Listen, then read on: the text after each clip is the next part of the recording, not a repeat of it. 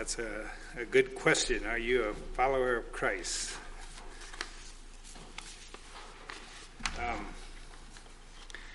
Kevin said, what do you love? Do you love the things of God? And I want to continue the message that I had last time of choosing life. And really that's what God loves, is life. And God came, sent his only son to die on the cross for us so that we can have life and conquer death. We still experience death, but yet in our lives we don't. I talked about choosing life and death.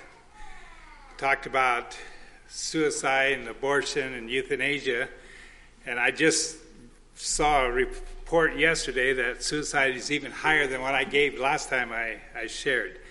And it's so sad that young people are giving up their lives because of whatever. And then that's a choice of life, and that's a choice of death. But I would like to go into this message talking about causing life or death. And I ended with a verse in Proverbs 18, verse 21. It says, death and life are in the power of the tongue, and they that love it shall eat the fruit thereof. So death and life, and it's not that you're causing someone to die, physically die, but your tongue is responsible, can be responsible of causing someone to die out spiritually and even coming to the point in life where they feel like they're not worth anything and they might as well give up their life, and they take it. Our tongue, we don't think that our tongue is that deadly, but if you really want to think about it, sure all of us can think of those in the past who commented, who were cruel in their speech, and it did affect you somewhat. I drive by a house every now and then that person done something to me, and I remember that even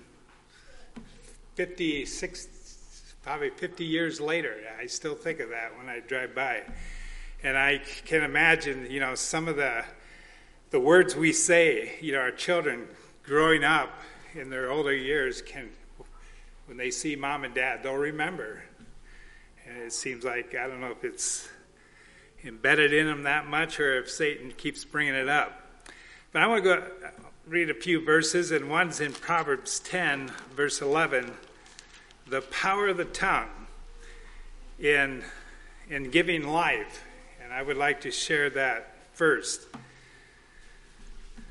The mouth, in Proverbs 10, verse 11, the mouth of the righteous man is a well of life, but violence overcometh the mouth of the wicked. So we get the picture of a well that springs water. It gives you life. And if you lived in back here when this was written, that was a very valuable thing to have, is to have a well. And anyways, so think of that as water comes out of your faucet and it gives you life. Our bodies pretty much won't function if we don't have water.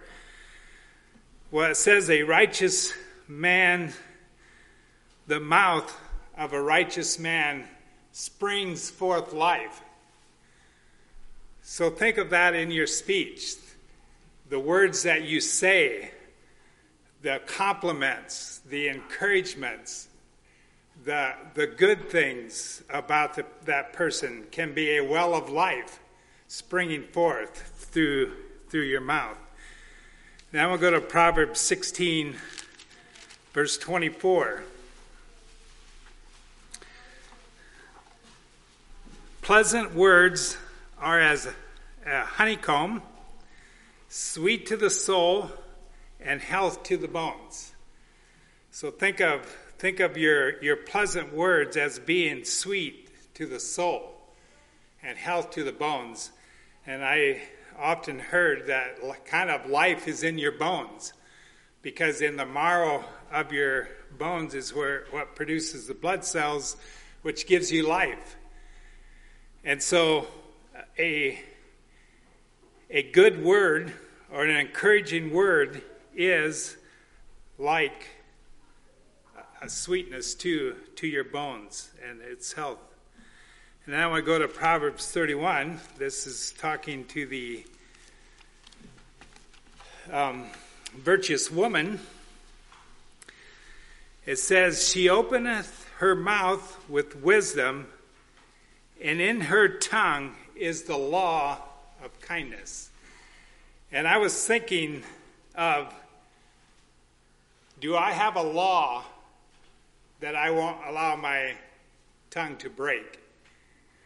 So often I don't. I just say what comes to my mind, and I speak it without thinking. But this lady, a virtuous woman, has the ability to have the law that she has made a law in her life that her words are only going to be kindness. Speak kindness to her husband. Speak kindness to her children. Speak kindness to those in the city that she's selling and doing business with. All these words have an encouragement to us in building life. And I want to go to Colossians 4. No, I want to go to Proverbs 16. I'm going to go back there. There's one more verse that I wanted to share. Verse 21. It says, the wise in heart shall be called prudent, and the sweetness of the lips increaseth learning. So think about, you want your child to learn. A teacher wants their pupils to learn in class. Well, one way to do it is the sweetness of your lips. How you say it. What you say can either encourage learning or it can discourage learning. And I'm sure you teachers probably know that when you yell at a student, they kind of back away and they don't learn. And that is everything in life. When I teach someone in the past to do my job, sometimes it was very frustrating because I told you this many times. Why do you keep doing it this way? Sweetness of our lips is going to increase learning. And then I want to go to Colossians chapter 4.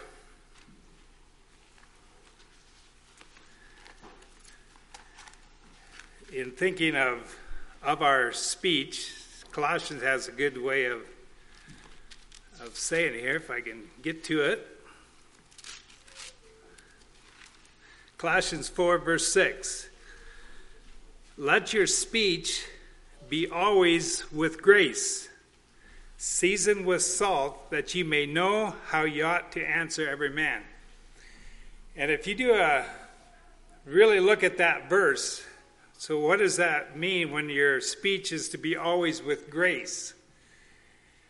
And thinking of grace, and if you look up that word, you'll get this: divine influence on the heart that is reflected in life. So, what is the influence of my life? Well, I trust it's, if it's with grace, it's going to be Christ. The divine influence of God influencing on my heart has changed my life. And because of that, my speech is that way too. A speech of thanksgiving, a speech of being thankful for what God has done for me, and then also how you and how our friends and how others have influenced my life. A speech of gratefulness. And then it says seasoned with salt. And we all know that salt has a way of making things better. And so we use our speech, and because of the answer to every man, and sometimes there are questions that are asked that we don't know the answer, but our answer to a lot of the questions we do know is going to point back to Christ, because we know what Christ has done for me and how that has influenced my life, and this is what I learned, and this is what I present in my answer to you. Words that are just spoken out of whim, but comes from the heart. Words that just come out of your mouth. When you say a whim, just pops up and you say it. If your heart is in the right direction, and I want to go to those verses that Kevin read here in a little bit, but if your heart is in the right direction, then our words are that heart is going to influence what pops out. If just all of a sudden you say something, what's in the heart is what's going to come out. So I'm getting way ahead of myself here. So I want to go to Matthew chapter 5. Now this is where Jesus addressed the language of the Pharisees. And in Sunday school we talked about the Pharisees and how Jesus didn't appreciate their lifestyle and what they've done. But in Matthew 5, verse 22, there's a language of the Pharisees that Jesus didn't like. Well, let's read. Well, I'll start with verse 21. Ye have heard that has said of them of old time, thou shalt not kill. Whosoever shall kill shall be in danger of the judgment. But I say unto you, that whosoever is angry with his brother without a cause shall be in danger of the judgment. And whosoever shall say to his brother, Reka, shall be in danger of the council. But whosoever shall say, thou fool, shall be in danger of hellfire. So in thinking of encouraging and giving life in your speech, now we're coming to causing death to someone in their life, causing someone to walk away from Christianity, or maybe even causing someone to walk away from home because they didn't appreciate what was said. But looking up that word Reka and why they used it was, if you look at the meaning, it means worthless or empty. And we say, well, we don't go up to someone and say you're worthless or your head's empty. Bonehead is, you'll see. But yet, sometimes I think we may say words that refer to that. Will you ever learn? I'm worthless. I've told you this many times. I'm too dumb. I'm worthless. You'll never amount to anything. I'm worthless. And Jesus was saying, and they were using that word in their language, and Jesus was saying, you shall be in danger of the council. And then he comes around to, says, if you call someone a fool, you're in danger of hellfire. Why is it so severe to call someone worthless and to call someone a fool?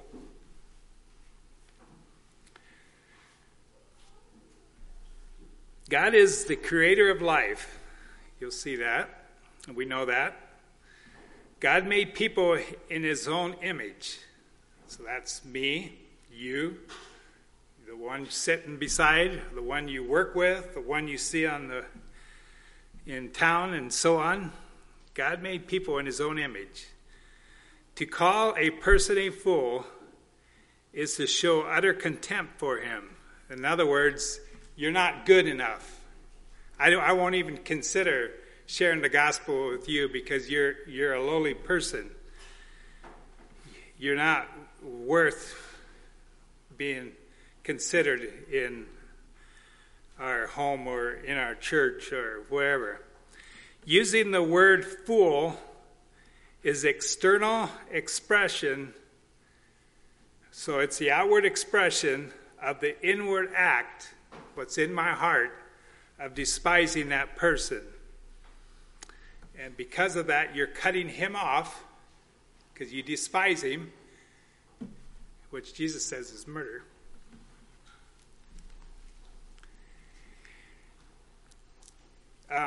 The inward act of despising that person.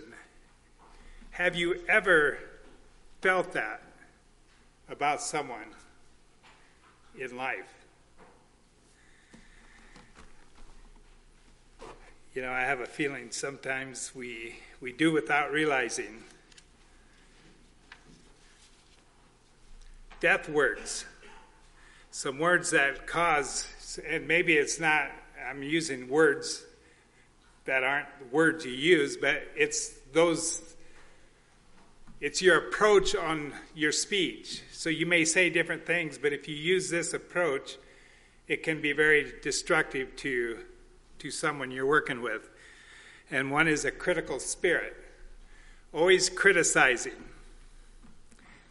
never good enough. And you may say, well, I'm a perfectionist. That's no excuse.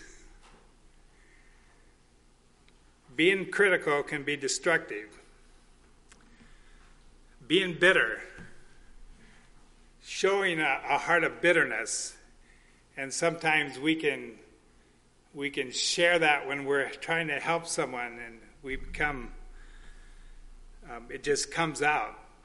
An angry approach can be very destructive. Throwing a temper, throwing things.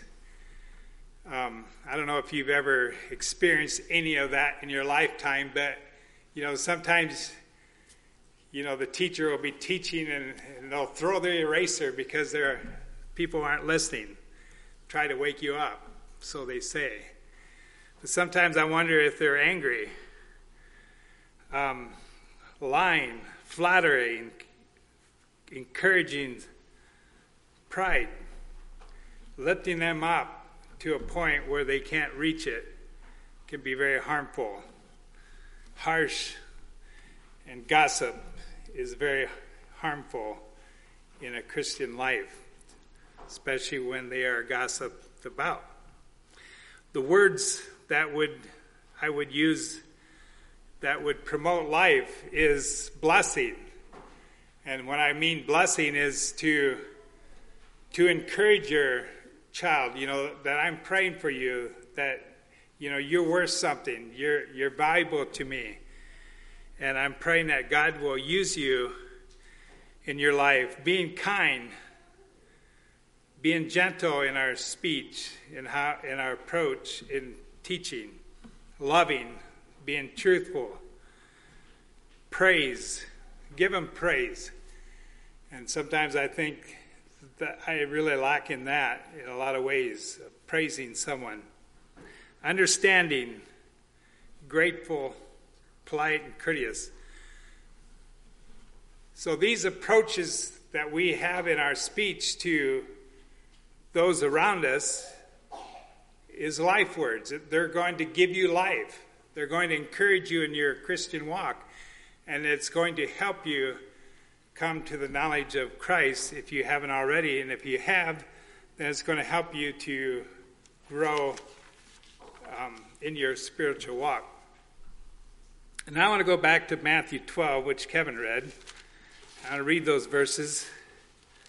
Actually, I'll just read one verse since he's already read it. Well, no, I won't. I'll start with verse 33 of Matthew 12. Either make the tree good and the fruit good, or else make the tree corrupt and the fruit corrupt. For the tree is known by his fruit. O generations of vipers, how can ye, being evil, speak good things? For out of the abundance of the heart the mouth speaketh. A good man out of the good treasure of his heart bringeth forth good things, and an evil man out of the evil treasure bringeth forth evil things. We are speaking from the abundance of our heart. So what's our speech like? You know, if we come across and chew out your children and show a fit of rage, what's in my heart? It isn't. I mean, it's a concern of why you got upset, but you should be more concerned about your heart and how the abundance of your heart and what comes out. If you're frustrated in life, most generally our speech is going to come out in a frustrated tone. You know, you're teaching your children, or you're teaching your pupils, or Sunday school, or wherever it may be, and if you don't feel like people are listening and you get frustrated. I don't know if Daryl and Kevin do that, but sometimes I feel like you guys aren't understanding me, and I get kind of frustrated and maybe say some things I shouldn't. Frustration can cause me to say things that really aren't good. I can have a bitter heart, and it seems like always point back to this thing. Well, this is what my dad did to me. This is what mom said, and we go and we live with that for years. And I would like to encourage you, which I will in a little bit, to change that heart. Okay, I want to go to Psalms chapter 19, verse 14.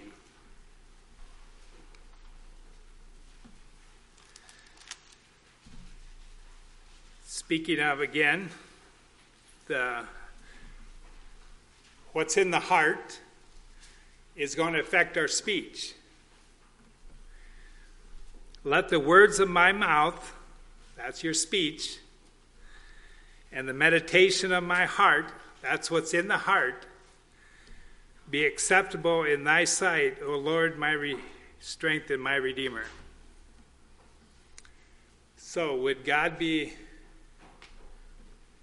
accept your speech? Well, maybe this morning it was okay. But would God accept how you act around your children? How you use your mouth freely around your workforce? People you work with. Would God appreciate that? Would God accept that in your life? And I know I can look back and say that I have done things, said things I shouldn't have. And, you know, I've probably did a lot of it because out of frustration. But, you know, that's wrong. And I think that's where God can speak to you and you can change your heart. But what's hard is this affects that individual, especially when you do it in the workforce and you got a non-Christian looking at a Christian speaking like this. What does that say? It says a lot. And going to John 10, I want to shift gears here a little bit. Speaking of life and death. And Jesus says, I have come to give life. Now, we already have life. So what does he mean? He's coming to give us life. Well, if you look at John 10, it's talking about a good shepherd. He talks about those who were the shepherds in the past, who were only robbers and thieves, or they weren't the true shepherds. The thieves would come and steal, and they would run away. And I think he's referring here to some of the leaders in the past who took the life out of the sheep. And that's where I think each one of us has to realize that we can take the life out of an individual. But Jesus says here in chapter 10, verse 10, The thief cometh not for to steal and to kill and to destroy. I'm come that they may have life, and that they may have it more abundantly. So Jesus says, I have come that I might give life. So the way he shepherded his sheep was promoting life to them. And part of the promoting of life was the protection from the evil around him. So what is this life that he's talking about? Is this life here on this earth? When Jesus says, I have come to give you life, it's forever, eternally. You have life. Life never ends once Jesus has given you this life. If you go to 1 John chapter 5, I think I missed a portion. Well, I'll just pick it up later. 1 John chapter 1, verse 5. Or chapter 5, verse 11 and 12. 1 John 5, 11 and 12. It says, and this is the record that God hath given us eternal life, and this life is in the Son. He that hath the Son hath life, and he that hath not the Son of God hath not life. So it's either to receive this life, you have to accept Christ as your Savior. So either you have this life or you don't. And it's only in the Son that you have this life. And then go to John chapter 3, verse 15 and 16, which probably most of you can do it by memory. John 3, 15 to 16. But whosoever believeth in him should not perish, but have eternal life. So this life is eternal. This life goes from the moment you accept it, there is no end. That's hard for us to comprehend, because we do, in our lives, we do have an end at some point. For God so loved the world, and that's you, and that's the person you work with, the one who's, you would say, low class in this world, if you have those, that for God so loved the world that he gave his only begotten Son, that whosoever believeth in him should not perish, but have everlasting life.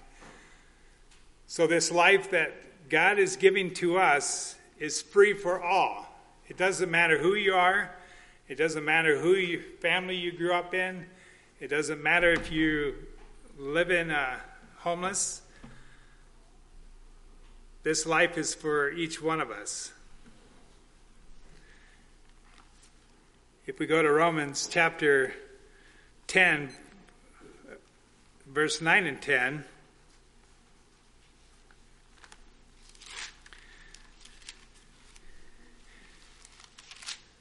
how do we get this life? If thou shalt confess with thy mouth the Lord Jesus Christ, thou shalt believe in thy heart that God hath raised him from the dead, thou shalt be saved. For with the heart man believeth unto righteousness, and with the mouth confession is made unto salvation. So it's a commitment to Christ in giving your whole life. Goes back to what Kenny was saying this morning. It's everything. It's giving your speech. It's giving your heart. It's giving everything to God. But then John also says, I have come to give you life, which is eternal life, in which most of us have accepted. But I'm going to give it more abundantly. And that word abundantly is go beyond, or something more. And it's like, we look forward to this abundant life of leaving this earth behind us and going to be with Christ. But when he says, I come to give you life, I think he's saying, I'm giving you abundant life now. We can live that abundant life as we go through. through our lives. And we can read that in Acts chapter 2, verse 28 reads, "Thou hast made known to me the ways of life. Thou shalt make me full of joy with thy countenance." So not only is he coming to give us eternal life, Jesus also is going to give us joy. And we say, well, I don't have joy. If you have eternal life, we have so much to be thankful for. I want to go to Romans again, chapter 8, verse 6 and 8. It says, I missed this paragraph here.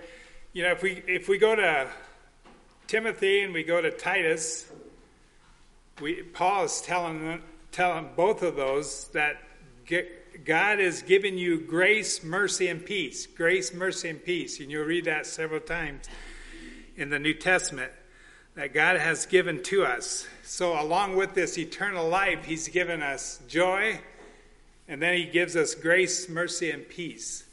And that we can live that in our lives as we go through life.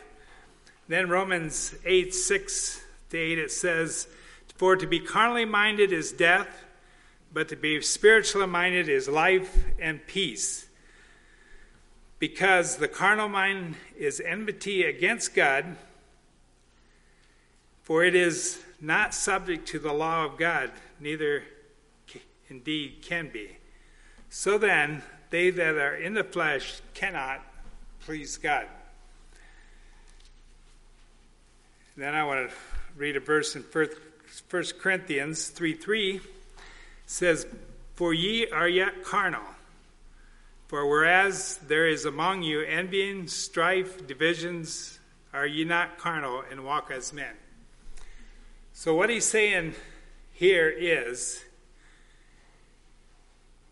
if our speech is causing division, if our speech is causing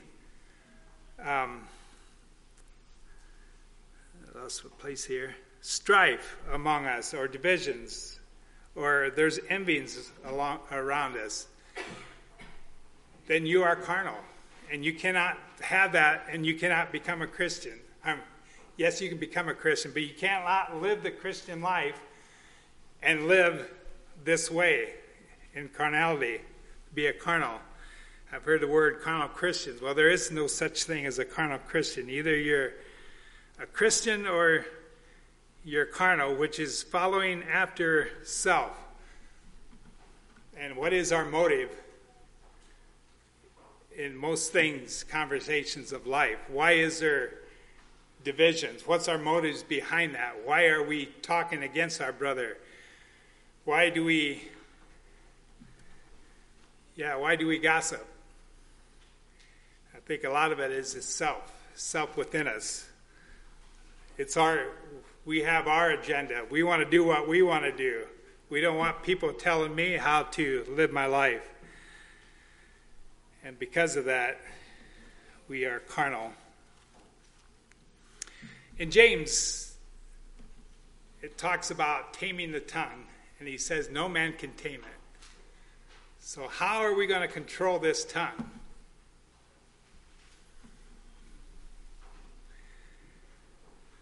Well, the only way we can control it is to give it to God and allow God to speak to us.